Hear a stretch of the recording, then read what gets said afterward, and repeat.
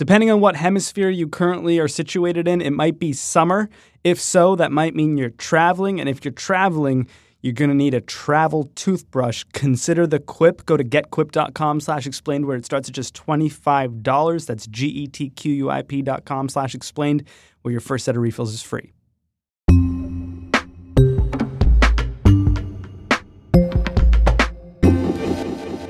Lizzo, Politics Vox. The Affordable Care Act was back in court just yesterday. What did it do this time? They are trying to question the constitutionality of the ACA yet again. This would be kind of the third major lawsuit challenging the ACA and whether it can continue to stand as is. But I imagine they're questioning like a different aspect of it this time because that's what you got to do. Right. They are. And that's partly because things have changed. So in a previous lawsuit, the reason the ACA was declared constitutional was because of something called the individual mandate. A part of the law that said you have to have health insurance, right? Right. It was a penalty that you would have to pay if you don't have health insurance. And it was intended to basically get healthy people to also get insurance and to distribute the risk that the market would have to bear across kind of all the various individuals who are part of it. And Republicans, I think, have long argued, even though this actually originated from kind of a conservative think tank, they now argue that by forcing people to have insurance, that's big government kind of getting involved and pushing people to get a product they don't necessarily want. And that went all the way up to the Supreme Court. Yeah, that went all the way up to the Supreme Court. They ruled that it was constitutional, that it was considered a tax on people, and that was acceptable.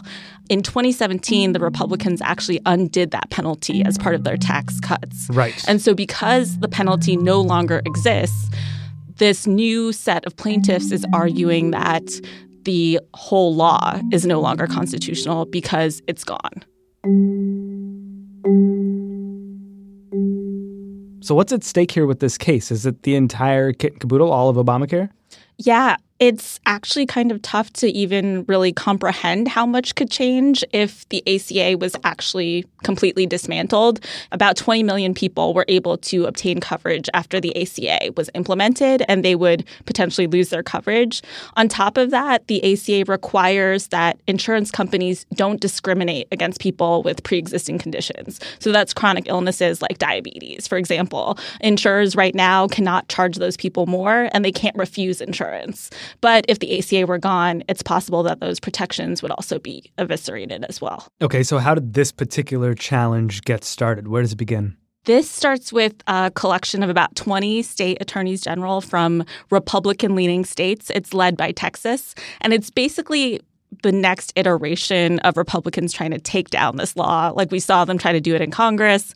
We've seen them try to do it in the courts. This is the latest example of that. And who's standing there defending the ACA again? So shockingly, not the Trump administration. Obviously not shocking when you talk about what Trump has said about the ACA and all of that. Obamacare is a disaster. But it is surprising because typically the administration, the president, the DOJ is going to stand behind a law that already exists. And they've said, no, we're actually going to support the plaintiffs. Does Obama have to go do it himself? He's got a JD, right? I know, he's got to come back. Instead, you have the Democratic states' attorneys generals stepping in. So California is a big one, as well as House Democrats who are stepping in to intervene as well. So what exactly is this appeals court looking at with regard to the ACA? So the appeals court kind of hearing is the second piece in this lawsuit process. So the first step that the lawsuit had to go through was kind of a district court hearing last December. Okay. And in that hearing, the judge actually decided that he agreed with the Republicans and said that the ACA is unconstitutional. President Donald Trump, who tried to repeal this legislation earlier in his presidency, tweeted the ruling was not surprising and it was, quote, great news for America. I think we did an episode on that one. I believe you guys did. And the appeals court is basically looking at his argument and trying to determine, do they agree with him? And when this lawsuit was first brought, most people were surprised that it even made it past the district court level because it was just such kind of a far-fetched argument to make. And part of the reason is because when you look at how a law should be treated, you look at the way that Congress handled it. Mm-hmm. So Congress decided to undo this penalty, but they left the rest of the ACA in place. So if you're just a straightforward person looking at how to interpret their approach to the law, that's pretty obvious. They wanted the rest of the ACA to stick around. And so for a judge to kind of impose his interpretation on that and say that, no, actually what Congress wanted was to get rid of it all is kind of something that people think is too far-reaching. So is the court just trying to figure out whether the lower court's judge made the right decision? Is that all that's really happening here? That's effectively what's happening. And in the lower court, what happened was he both said that the individual mandate is now unconstitutional, and he argued that because it's unconstitutional, the rest of the law is as well. Another thing they will have to consider is potentially whether the plaintiffs bringing the suit have the standing to do so, and also whether the defendants who've opted to intervene have the standing to be part of it as well. What was said yesterday in oral arguments? What were the arguments that everyone was making? What did the judges have to say? What we heard was that the plaintiffs kind of continue to push this argument that the entire ACA should be invalidated. The individual mandate is unconstitutional, and it is inseparable from the remainder of the law.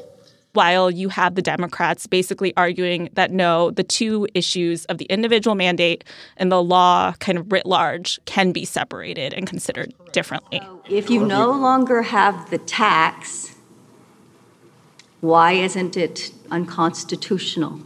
There are no negative legal consequences for going without health care coverage. And NFIB, you are violating the law. You are not violating the law if you don't buy health insurance right now. Individuals who don't buy health insurance, nothing bad will happen to them. There are no negative legal consequences.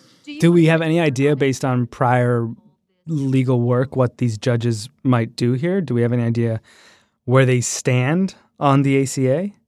I think what has been interesting to see is that people have pointed to the fact that 2 of the 3 judges who are sitting on the circuit court were appointed by Republican presidents, and that could give you a hint to maybe where their potential political leanings stand. Typically, judges are not supposed to be partisan, but as we know, that's not always the case. Right. And so I think when people are trying to read the tea leaves and see where things might fall, they look at that affiliation. So what happens if this appeals court rejects the Texas judge's decision? If they do, I think the likelihood of this case going to the Supreme Court is slightly lower, partly because that just means the status quo stays in place. And if they accept it? If they accept it, I think then you see the Supreme Court basically feeling like it needs to weigh it. Because at that point, this is another challenge that has gone to the actual constitutionality of the law. And even though the Supreme Court has already considered whether or not the ACA is constitutional, it might feel compelled to hear the case again? Right. So when is the decision expected from this Fifth Circuit Appeals Court in New Orleans? It's sometime later this year. We don't have an exact date, and I think it just got started, so it might be a little while before we finally know. So in the meantime, what happens to the roughly 20 million Americans who currently depend on Obamacare? So the folks who have been able to get additional coverage through ACA will be fine until a final decision comes out from potentially the Supreme Court. And I think what's interesting about the Supreme Court decision is that the timing of that will likely be sometime next spring, next summer, which puts it squarely in the center of the 2020 elections.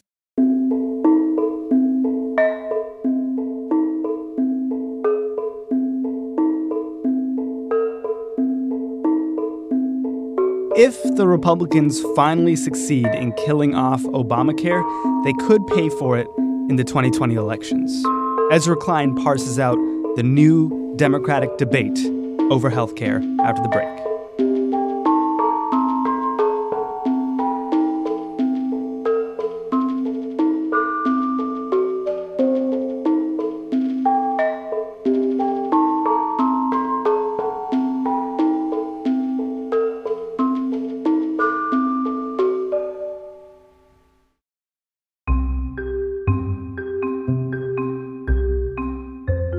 In another life, I used to love taking a nice 2-week vacation. Just abandon all your responsibilities, get out there, immerse yourself, forget what you even do for a living, and just take it all in. Now, the realities of the daily podcast, not really so amenable to the 2-week vacation, at least thus far. But, I can close my eyes and imagine that trip to the Seychelles. Don't know a whole lot about the country, but I know they got the best flag in the world, so it's gotta be great. Sandy beaches, baby blue ocean, matching sky, tropical drink, and a toothbrush. A Quip electric toothbrush. Because a Quip electric toothbrush comes with a travel-ready cover that acts as a stand, it mounts to hotel mirrors, and protects your brush from sandy swimsuits and luggage slip-ups. The Quip's making it easier than ever to keep up with your wake-up and wind-down routine when you're out of the office. Go to getquip.com/explained, getquip.com/explained, where the brush starts at just $25 and your first set of refills is nothing but free. getquip.com/explained.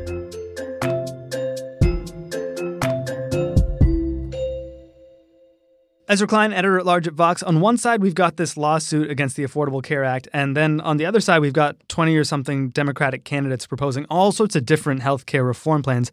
What is the connection here? Is there one? There's a huge connection here. I call this the Republican effort to pass Medicare for all. You have to go back a little bit. Senate Republicans trying to repeal and replace Obamacare, and that vote coming up short. This is the closest we will ever get to repealing and replacing Obamacare. America's Obamacare nightmare is about to end. We're going to continue to do everything we can to repeal the president's failed health care law. The law's a train wreck. The president has protected American big business. It's time to protect American families from this unworkable law. The whole theory behind the Affordable Care Act, it wasn't just a policy theory, though it had that. It was a political theory. And the theory was this. If Democrats pick up the plan that Republicans passed in Massachusetts under Mitt Romney, the kind of plan Republicans have been proposing for a long time where you use a lot of private insurance and an individual mandate and you regulate it so it covers everybody and doesn't discriminate against the sick, then a plan like that will command some bipartisan support, even if not in the initial vote over time. And in commanding some bipartisan support, the Congress will work on it, it will get popular, they'll make it better, they'll improve it, the deductibles will get better, the whole thing will sort of enter into a self-fulfilling positive feedback loop. And then it didn't happen. Republicans looked at Obamacare, said it's the worst thing ever, the socialism in America.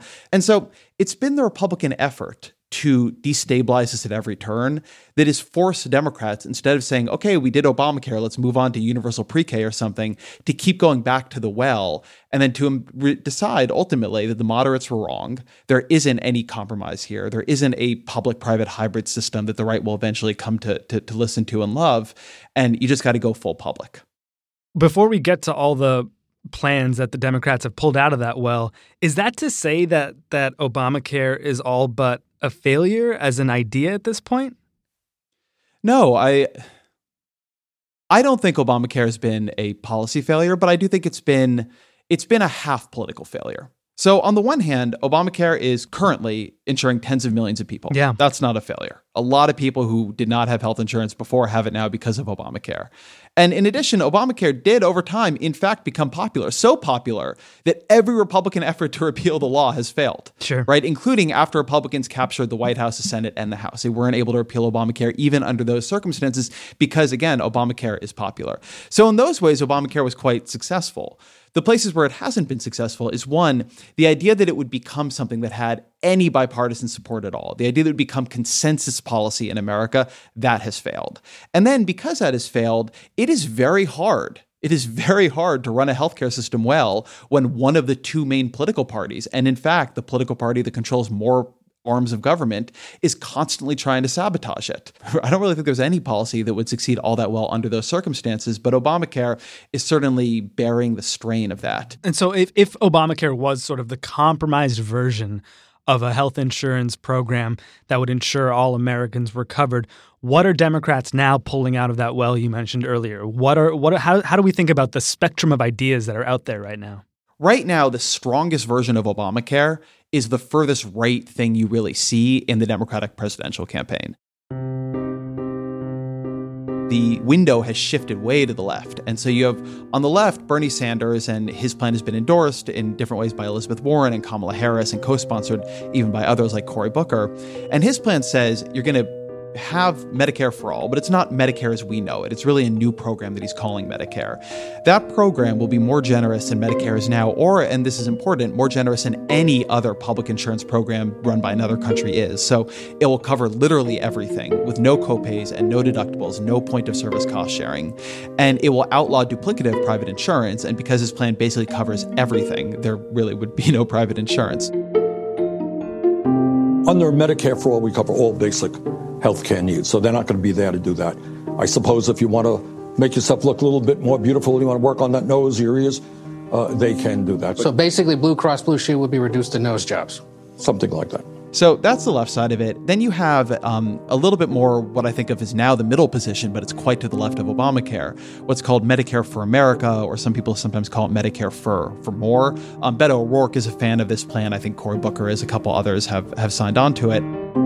If we were to start from scratch, maybe we would start with a single payer, but we've got to work with the system that we have here today. The surest, quickest way to get there is Medicare for America. It guarantees. And what this plan basically does is it builds on Obamacare to create a Medicare-structured public option. So it's not just a public option, it's Medicare. It's like supercharged Medicare. A lot of people get automatically enrolled into it. It uses Medicare's pricing power. It has a lot more room in subsidies. It's basically building a system that is designed around having people in the Medicare-based new public insurance system, but it doesn't get rid of private insurance. And the idea is that over time, the public insurance will just get stronger and stronger unless the private insurance is somehow able to compete or offer benefits or some kind of service that people really like. And then on the right, you have people who just want to add a little bit more of a public insurance option into Obamacare, sort of do the stronger version of Obamacare from 2010 and just build it up, sort of pass a package of fixes, that kind of thing. And so that's now the range of the range of ideas among the Democrats, from the left of what you had in 2010 to things that almost nobody was talking about in 2010. During those debates, you had people like Governor Hickenlooper and Senator Michael Bennet taking sort of strong stances against abolishing private insurance, arguing that most Americans wouldn't want to see that happening. Are they right? So they're certainly right on the polling. If you poll Medicare for All, people say, oh, I love that idea. We should definitely do it. And then you say, what if it means abolishing private insurance? They say, absolutely not. It's a terrible idea. Don't you dare. So it is quite unpopular. I do not like this debate, I want to say. I think this is a dumb debate. Before you can talk about what you want to do with private insurance, you have to talk about actually what your plan is going to cover and how you're going to pay for it.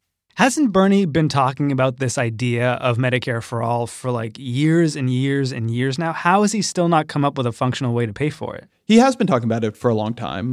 To be fair to him, he's been talking about it for a long time as a democratic socialist within the Democratic Party, and it didn't have a chance of passing.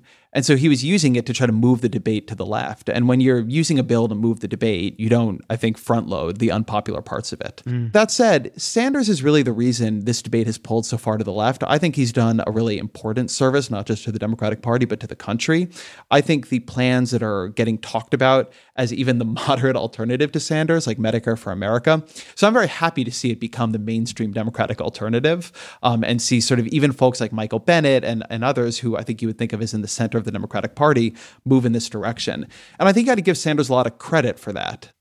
I mean, this whole thing just started. I just wonder, like, how much more fleshed out do these plans get? And how much better or worse does that make this field of candidates look if most Americans are scared about, like, the main thing that they're focusing on right now, which is potentially abolishing private insurance?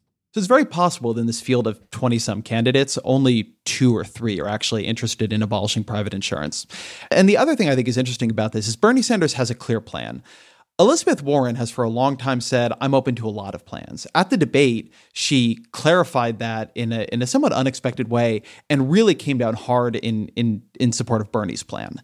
At some point, she's going to bring out her own plan. Her plan is not going to be Bernie's plan. It's going to be Warren's plan. And that's going to give her an effort to at least resolve some of these questions in a way that she is ideally most comfortable with. So I am not sure that many Democrats, aside from Bernie Sanders, are really all in on the Bernie Sanders plan, or that the Bernie Sanders plan in its current form would be their plan. I think a lot of people wanted to fuzz the difference because they don't want to be crosswise with his supporters. And the press keeps asking this question because they want everybody to fight about the most unpopular healthcare idea currently living in the Democratic primary.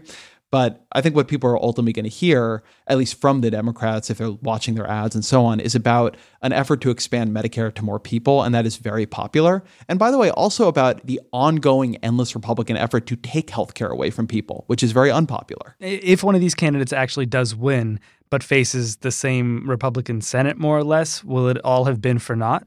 Yes.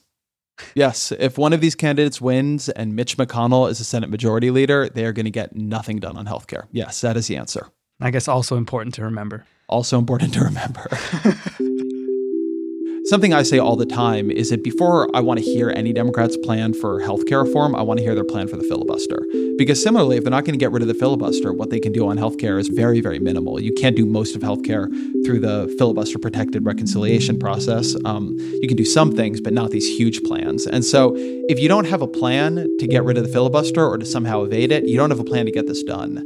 So having these Democrats have like all these pie-in-the-sky plans but not talk about what they're going to do regarding political institutions, which is also, by the way, why Obamacare ended up looking a lot worse than a lot of people wanted it to. It's a very unrealistic way to have this debate. We do a very poor job in this country merging our discussions of policy, which are often bad to begin with any discussion of political institutions and reality. And it just leads to a constant cycle of hype in primaries and elections and then disappointment when people actually govern. I look forward to the third and fourth debates being dedicated to the filibuster.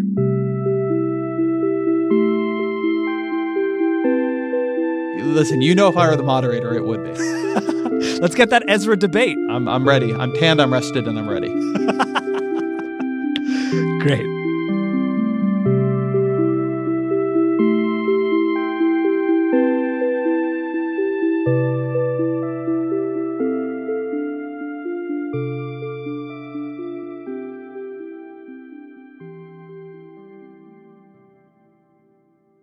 Consider traveling to getquip.com/explained on the World Wide Web. That's getquip.com/explained, where you will find an electric toothbrush that starts at just $25, and your first set of refills will be free. And that toothbrush, great for travel.